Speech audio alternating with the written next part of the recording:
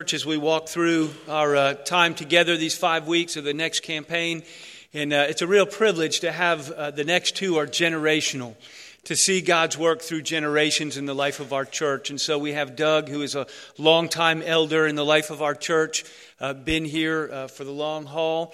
And next week we'll have his son, Ben, will come and share briefly with us. And Ben was elected to the session in this last round. And so we have the next generation stepping into that leadership. It's a beautiful thing, and I'm delighted to hear them share with us these couple of weeks.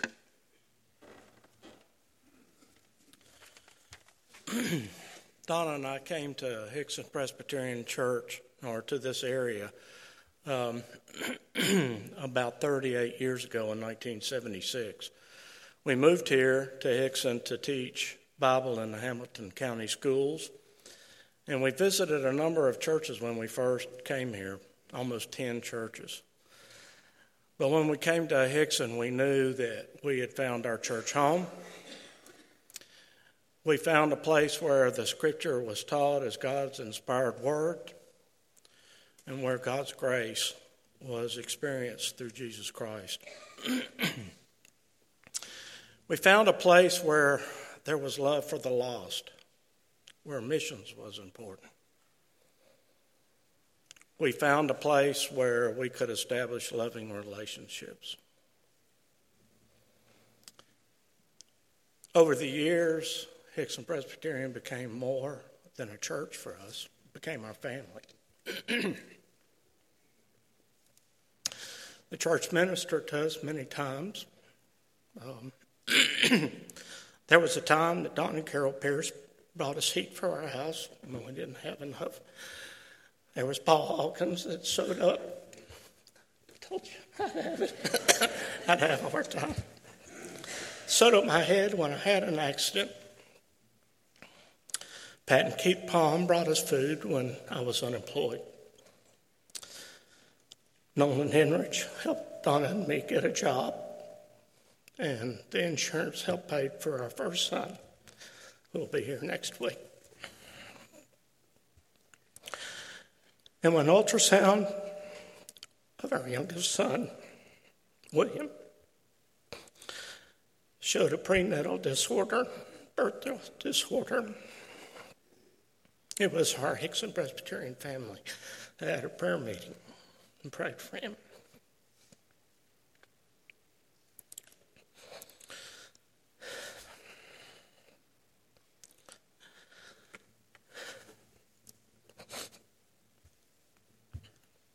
The next ultrasound was normal. He was born without complication.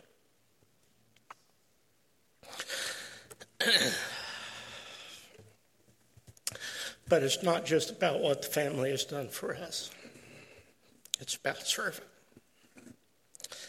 It's about having the opportunity to teach, having the opportunity to be in a small group where we can grow in our faith. It's about missions trips. The most important one for me was one to Abidjan. Changed my life. There are opportunities for fellowship, retreats, picnics, and lots of other activities. And there's nothing like a service project with our family.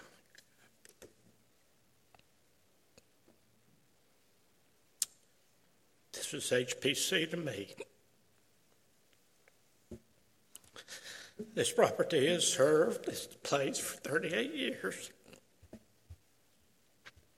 But God in His providence has provided a new place. A great place. A place that I never dreamed would be ours. I used to take people that were out-of-town visitors to this place so they could take pictures.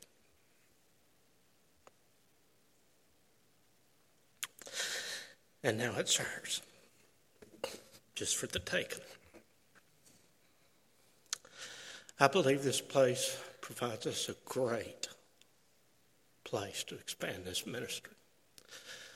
The one that's ministered to our family all these years. I want to be a part of it.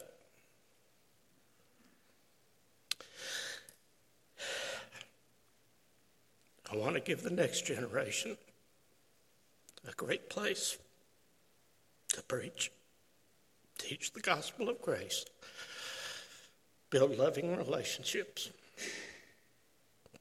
and to love the lost.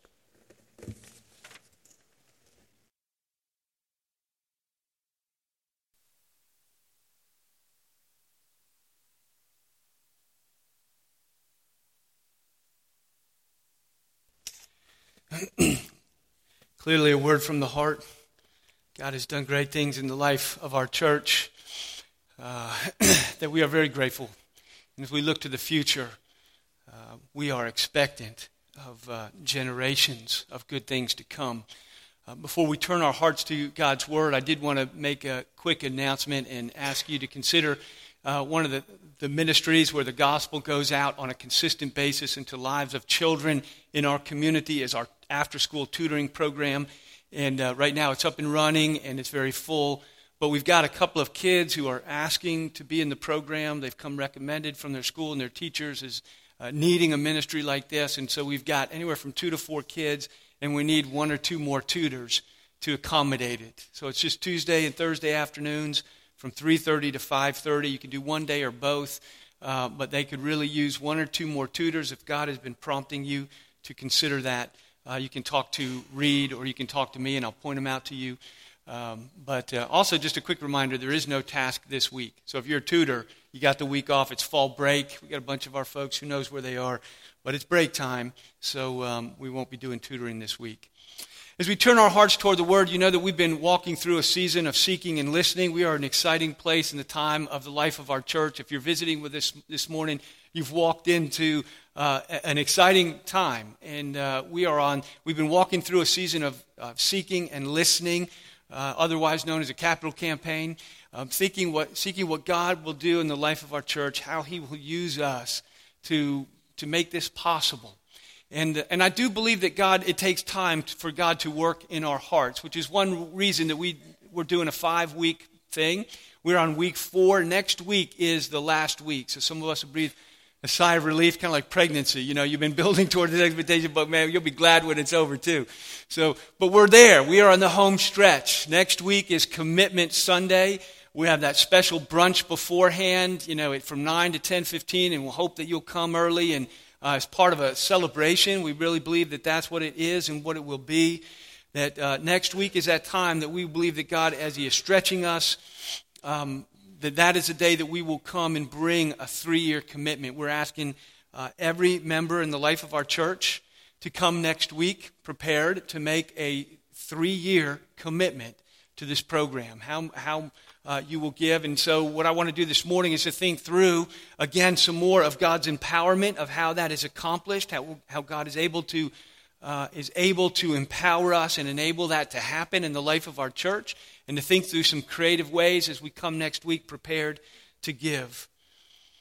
But it is an extraordinary time in the life of the church. For those who missed the picnic last week, I'm sorry. But it was wonderful to be together out on the property. God gave us a beautiful day in round 2 on Sunday night, and it was good to be there together, probably 250 people. We not only shared a meal together, but to go out and to stand where the building will be. We had our picture taken in an aerial photograph. That'll be showing up here soon. It came out pretty well. And to turn over dirt in the first saying that so it begins.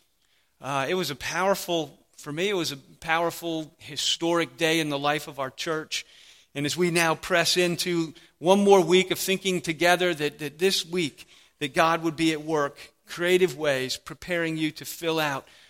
And in fact, I'm going to point it out to you. It's there on the back page of your bulletin. What we're going to do is hand it to you next week. What we're asking you to do is to come prepared on the back panel to fill it out.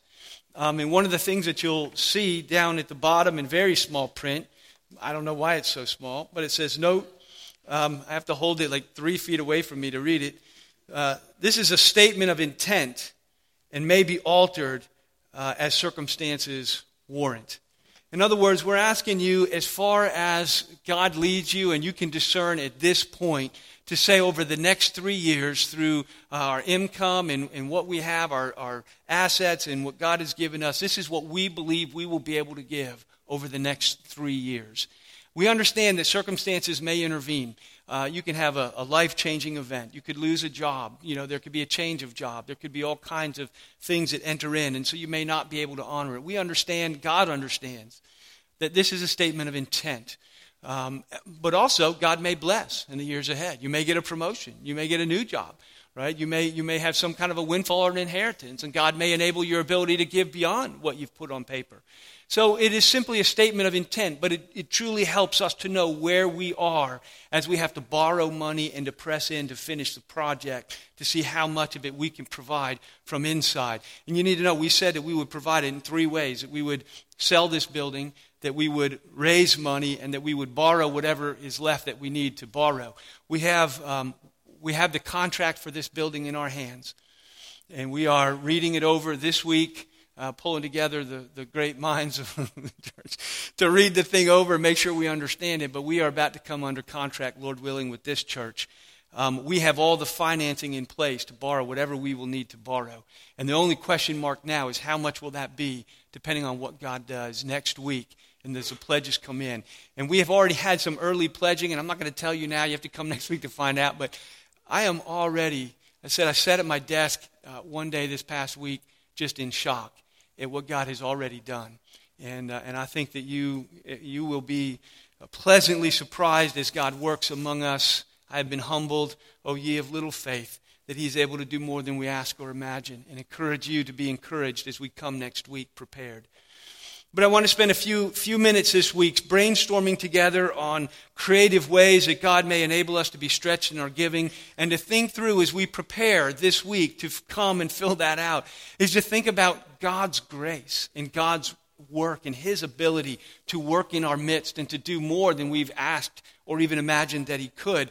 When Paul went on his 3rd missionary journey, he had several goals in taking that trip. He wanted to go and encourage and strengthen the churches that he had already planted. He had already had a couple of mission trips. He wanted to go encourage them and to strengthen them. He wanted to go and to have more opportunity to preach the gospel, to plant new churches. But he had a 3rd goal on that journey.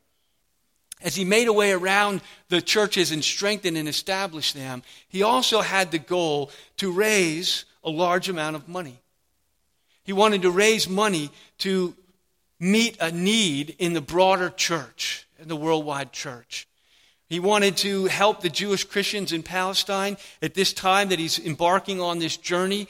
The Jewish church in Palestine is going through persecution and suffering and a famine. There's great need, there's hunger, and Paul, as he leaves Palestine to go visit these churches in Asia Minor and southern Europe, he goes, part of his intent is to raise money, a large capital drive, to raise a large amount of funds to bring back in relief to the other part of the church. He knows that if he can raise this help and support, it does a number of things. It's good for those who give, it is good for those who receive, but there's also a special ministry in if the Gentile Greek churches would give this to the Palestinian or to the Jewish church, it would be a great movement of healing. And I don't know if you read through the book of Acts and some of the early books, there's a tension between the Jewish church and the growing and rising Greek and Gentile church. And there was a bunch of disputes that broke out and tensions that existed. And God, in one of the ways that He bridges that gap, is this drive where it is the Gentile churches that reach out in love and support to their brothers and sisters in Palestine. And so Paul mounts a special campaign to raise a sizable amount of money to finance a project that God had placed on his heart. And so Paul is calling his church to give. We are in 2 Corinthians chapter 8, verses 1 to 7. Read with me then, hear the word of God. Paul writes to the church in Corinth, and he says, we want you to know, brothers in the church in Corinth in southern Europe, we want you to know about the grace of God that has been given among the churches of Macedonia in southern Greece. For in a severe test of affliction, their abundance of joy and their extreme poverty have overflowed in a wealth of generosity on their part. For they gave according to their means, and I can testify, beyond their means, of their own accord, willingly, begging us earnestly for the favor of taking part in the relief of the saints. And this is not what we expected. But they gave themselves first to the Lord, and then by the will of God to us. And accordingly, we urge Titus that as he had started, so that he should complete among you this act of grace. But as you excel in everything, in faith and in speech and in knowledge and in earnestness and in love for you, see that you excel in this act of grace also. The Word of God. Pray with me. Father in heaven, we have gathered this morning to hear your word. We have gathered this morning because we know it's living and true. And we long to hear you speak into the life of your church. We long for you to speak into our hearts with power. We don't want to gather more information. We want to experience your transformation. We want to be changed. We want to be more the people of God at the end of this morning than we were when we came in the sense that you would have more of us, that your word would go deeper, that your love would be heard more powerfully, that your spirit would be fuller in our lives and our experience, and that we would live more closely to the pattern and the power that you've called us to. So come near, we ask and pray in Jesus' name. Amen. Paul is writing to the Corinthian church to share with them how God's grace has been manifested in the giving of another church. It's an interesting thing as he writes. He says, I don't want you to be ignorant, brothers. I want you to know about what God is doing through these other churches already. As I am making this journey and as I am going through this campaign to raise some money, I want you to be aware of what God has already done, what God is already doing, and what that looks like in the life of another church. And he says, as he writes this, we want you to be, verse 1 there, you to know, brothers, about the grace of God. Right? The grace of God that has been given among these other churches. Grace is a great word. It's an awesome Bible word. Most of us know what that word means in regard to the grace that is ours in Christ for our justification and our salvation. And so we understand this word, that God meets us in our need and graciously, through the work of his Son on the cross, gives us what we do not deserve. And so we understand God's grace as it regards our salvation in Christ. But we don't always see the word. Paul uses it a little bit differently in this text. He uses it a little bit differently to describe not only the salvation that is ours in Christ, as we enter Christ and as he pours out his Spirit on his people, but he uses the word grace to describe all of the manifestations of the work of God's Spirit in his people. All of that is grace. So it not only saves us, but it is everything that he does among his people after he saves us is the manifestation of his grace. And so as he speaks here, he uses it in this way to describe God's gifts of empowering, enabling. Right? So this is this grace of God that is being manifested in the church is the grace of empowerment to be generous and give. It's the same way that he uses the word in 1 Corinthians chapter 12. Most of you would be familiar with 1 Corinthians 12 is when Paul goes through and talks about the gifts of the Spirit. And he says that to everyone has been given a gift of the Spirit. Same Lord, same Spirit, but a different working, like in a body, hands and feet and eyes and ears. And all of us have a spiritual gift that God has given us. What a lot of us don't realize is that in that passage where it talks about spiritual gifts, the word gift that's being translated gift is actually the same form of the word of charis or grace. And so what he's saying is that to each one of us has received a spiritual grace, an empowerment, an ability that God has given us to serve in the larger body of the church. So there's spiritual graces, our spiritual gifts, which are simply spiritual empowerment, spiritual ability that comes from God. In other words, God gives us ability beyond our own. He graces us by His Spirit. Every Christian has spiritual power and ability to serve in the body of Christ.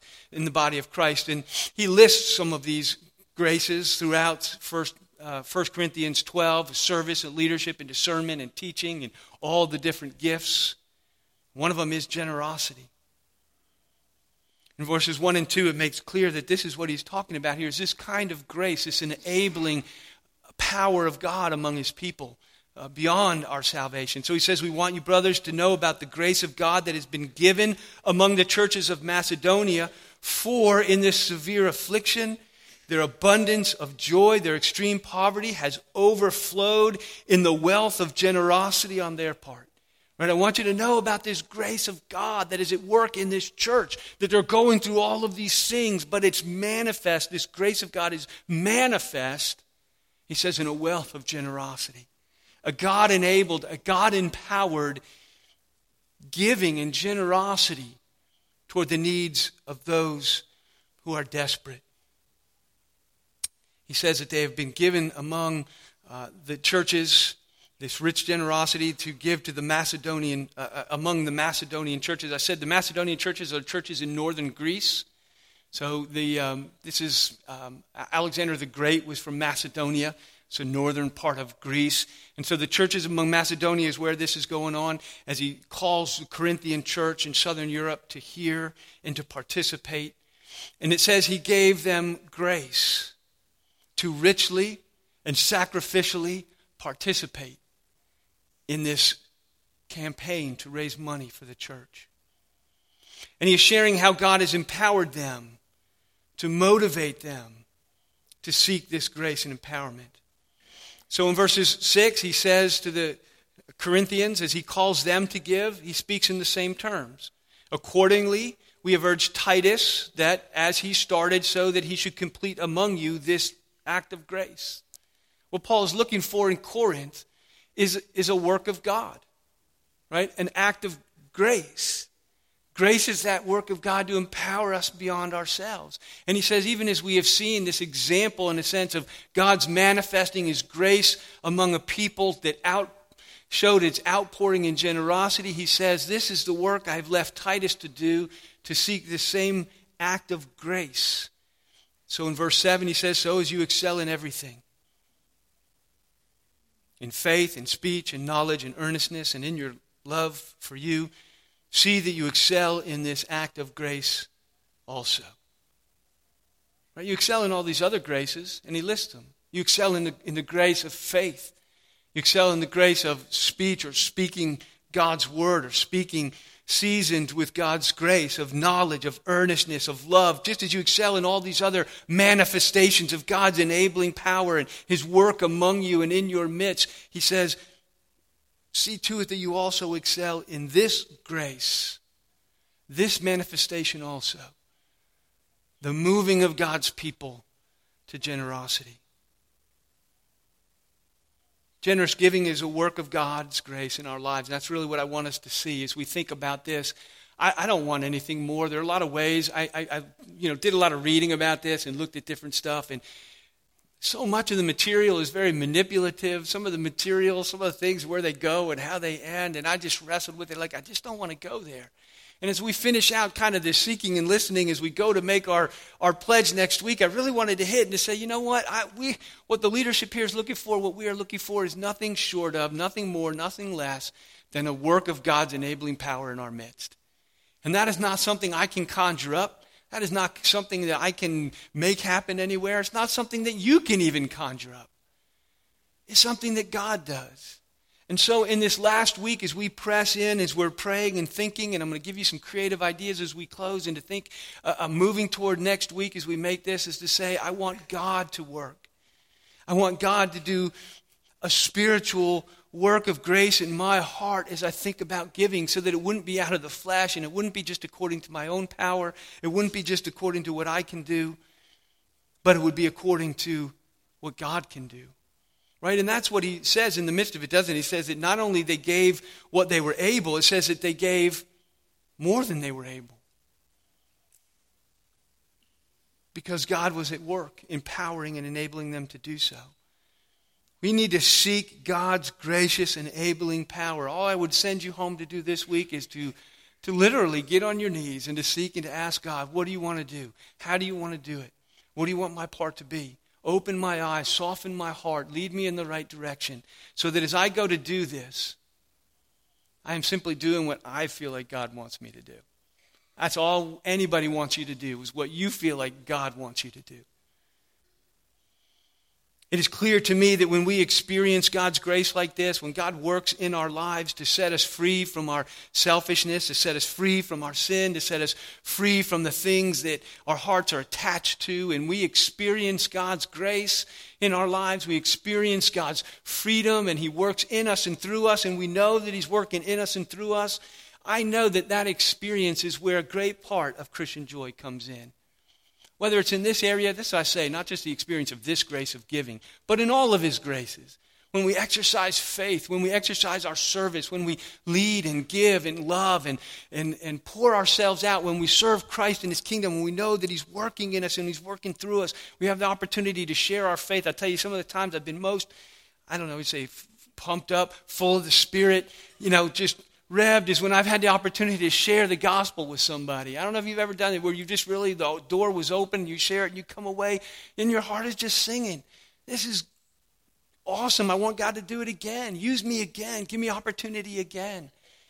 And that's the experience. When we experience the grace of God at work in our lives, it overflows in abundance of joy. And that's what Paul says happened to these guys in Macedonia. It says we saw this grace of God in verse 1 that's been given among the churches, because in a severe test of affliction, their abundance of joy and their extreme poverty. Do you see that sandwich? The severe test of their affliction, their overflow of joy, their extreme or their depth of poverty overflowed in a wealth of generosity. And that's the beauty of what God does. This in the midst, irregardless of circumstances, God is at work. God is at work. Despite our struggles, God's grace overflows. And those are the times sometimes when we know it is God's grace at work within us, because it defies circumstances, right? It defies what would seem to be the normal, the natural thing that would happen or is able. That when God shows up, and even in the midst of and He stacks up the words, a severe test of affliction and difficulty, right? And they're extreme, and that word extreme is really the word for a depth, a deepness of poverty. And in the middle of it, it says, their abundance of joy, and they overflowed with generosity. That's a work of grace, is it not?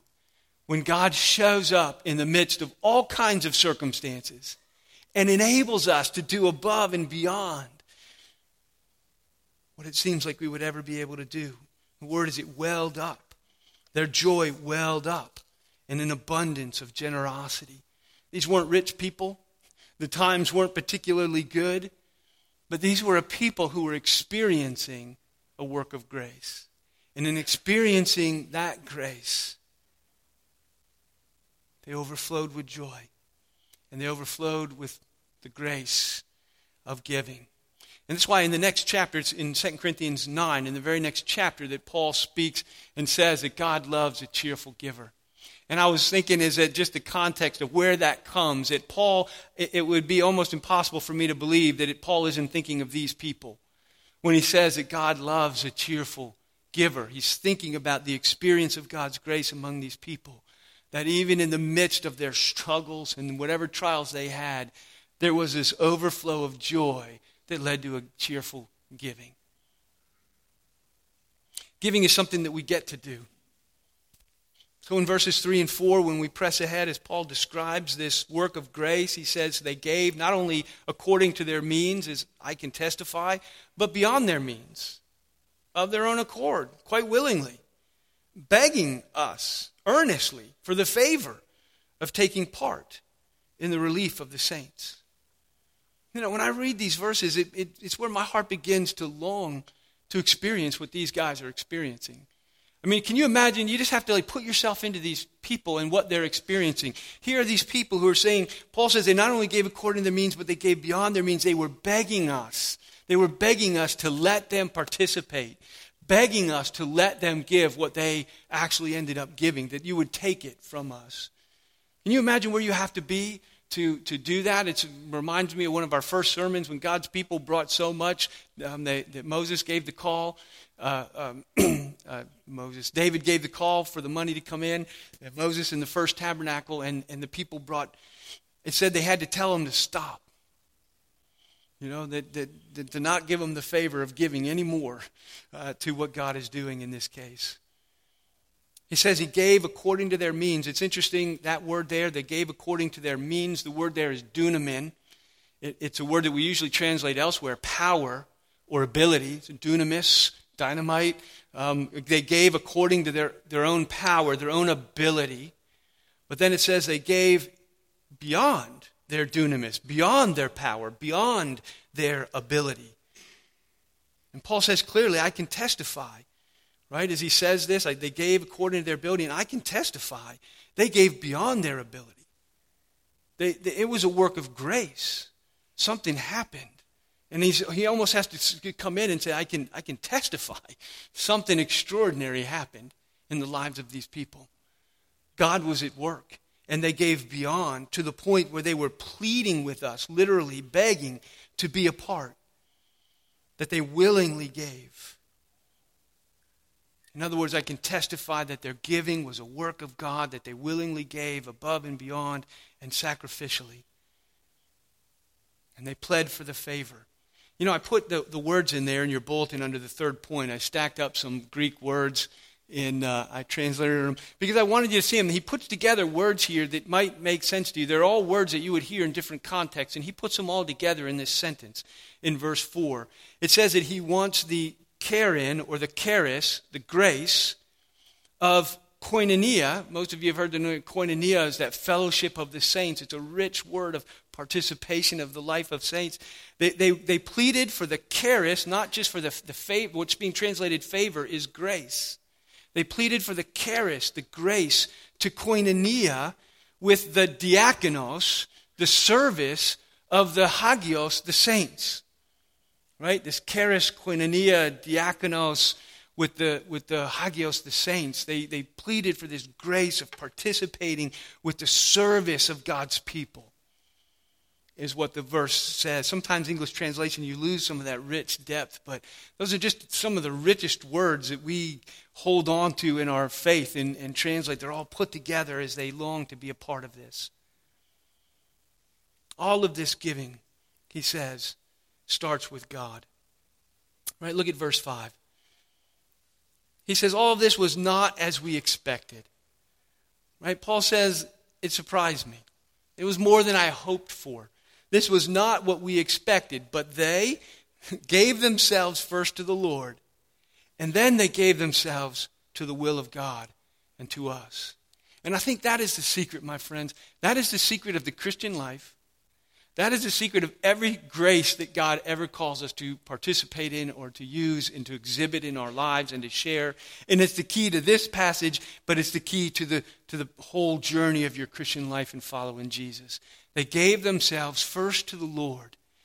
And having surrendered themselves to Christ, having surrendered themselves to the will of God, which is what comes out of it. He says they gave themselves first to the Lord, and then by the will of God they came. And so it is only as they are surrendered to Christ, only as they have yielded themselves to His purposes and to His services, made themselves vessels, tools, instruments in the Redeemer's hand to accomplish what He wants to accomplish. And having thus given themselves to the Lord first, He says, then by the will of God to us in this miraculous work of grace, I want you to know, He would write to another church, I want you to know what God did over there. It was something to behold, something to experience, something to see. And they gave themselves to God. And in giving themselves to God, God can do more than we ask or imagine, according to His power that is at work within us. And that as we have gone through this, I have already seen that. I have already, in my little faith, I didn't ask a lot. In my little faith, I didn't imagine some of the ways that I have seen God's grace unfold. But God is able to do more than we ask or imagine. And how does he do it? According to his power that is at work within us, that grace that is manifest in his people to accomplish his purposes, which is when these kind of things happen. Psalm 110, it's there under your last point. It says, your people will offer themselves freely on the day of your power. Right? That is a psalm. Psalm 110 is a psalm to Christ. And it's about his people in terms of giving themselves to their king. But it's a psalm that is clearly about Christ. Your people will offer themselves freely on the day of your power. And that's what we ask you to do over this next week, to creatively offer yourselves freely to your king on his day of power, asking him what he can and will do in the life of his church as we press into the months and the weeks that are ahead. As we do this, as we think of creative ways that God may enable us to give, and the more that I have listened to the people who've been helping us in this whole process and have done my own reading on these things, is I think sometimes that God enables us to give, works that grace in us as we are creative in understanding all of the ways that God has resourced us to give, just like he resourced his people by plundering the Egyptians.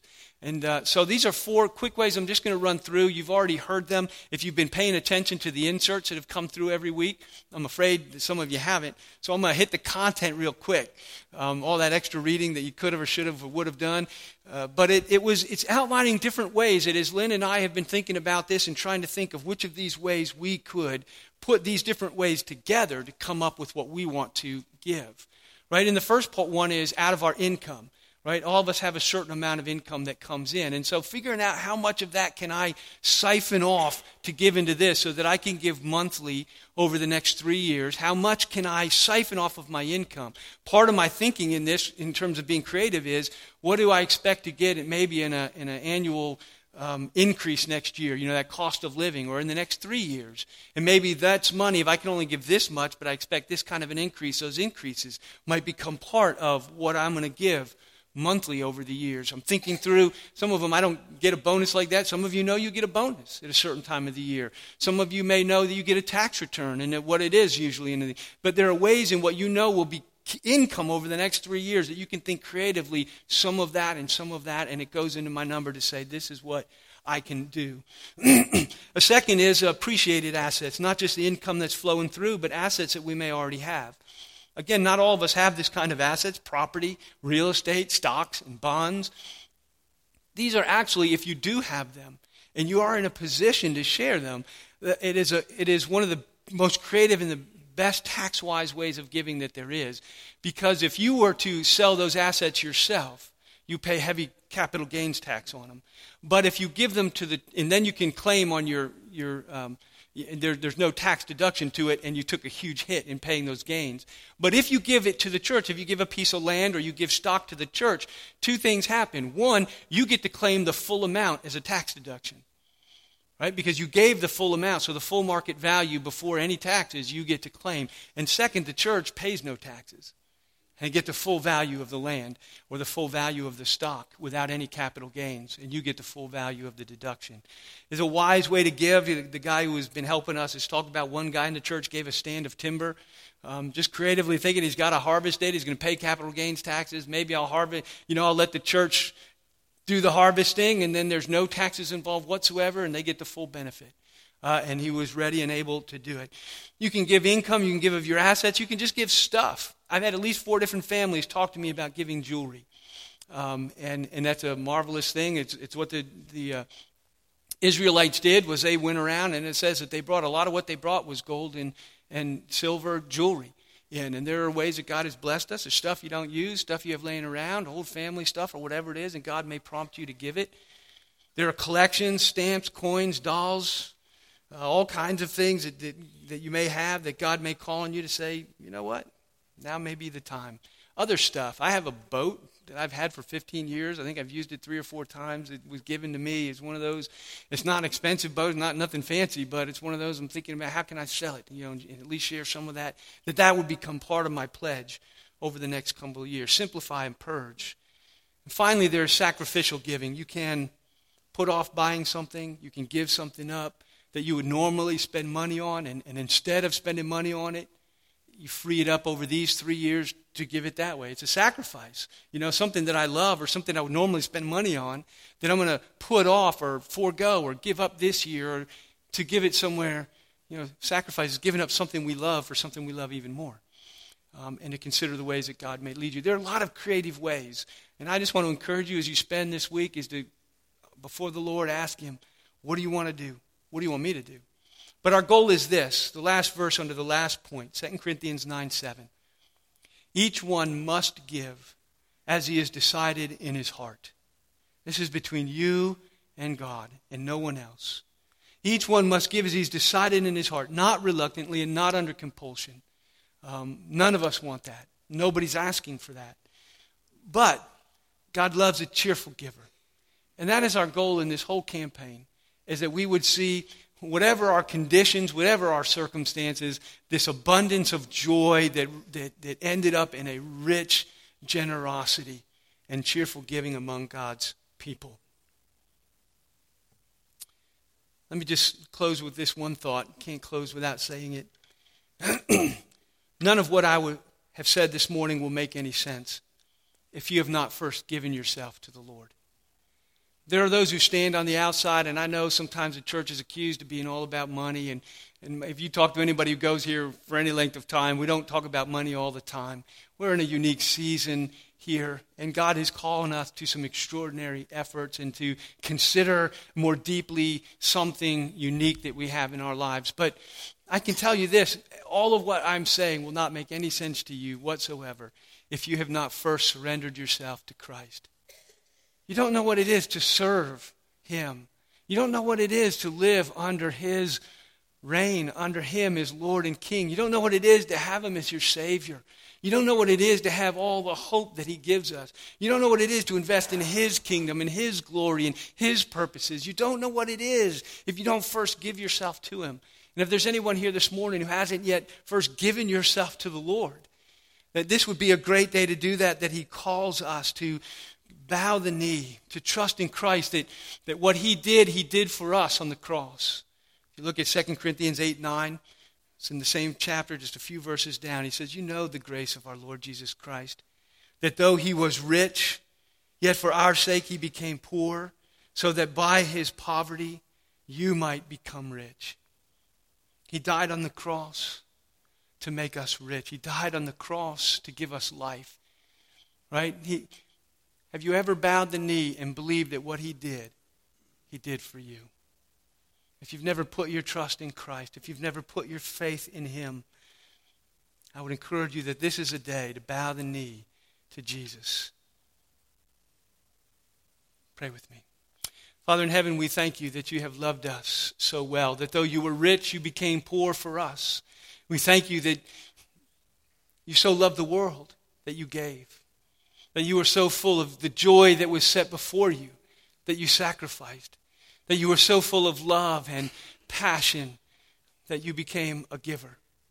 Father, I thank You for the opportunity to sit as Your people under Your word. We thank You for the opportunity to give. Would You do such a work of grace in our hearts as we spend this week wrestling with You and seeking and listening and asking what You would do? Would You give us ears to hear and eyes to see? That we would do what You want us to do. Nothing more, nothing less, but simple obedience to our King, to our Savior, out of willing hearts for the glory of Your name, the advancement of Your kingdom, the advancement and the preaching of Your gospel, the good of Your people. We ask, we pray in Jesus' name. Amen.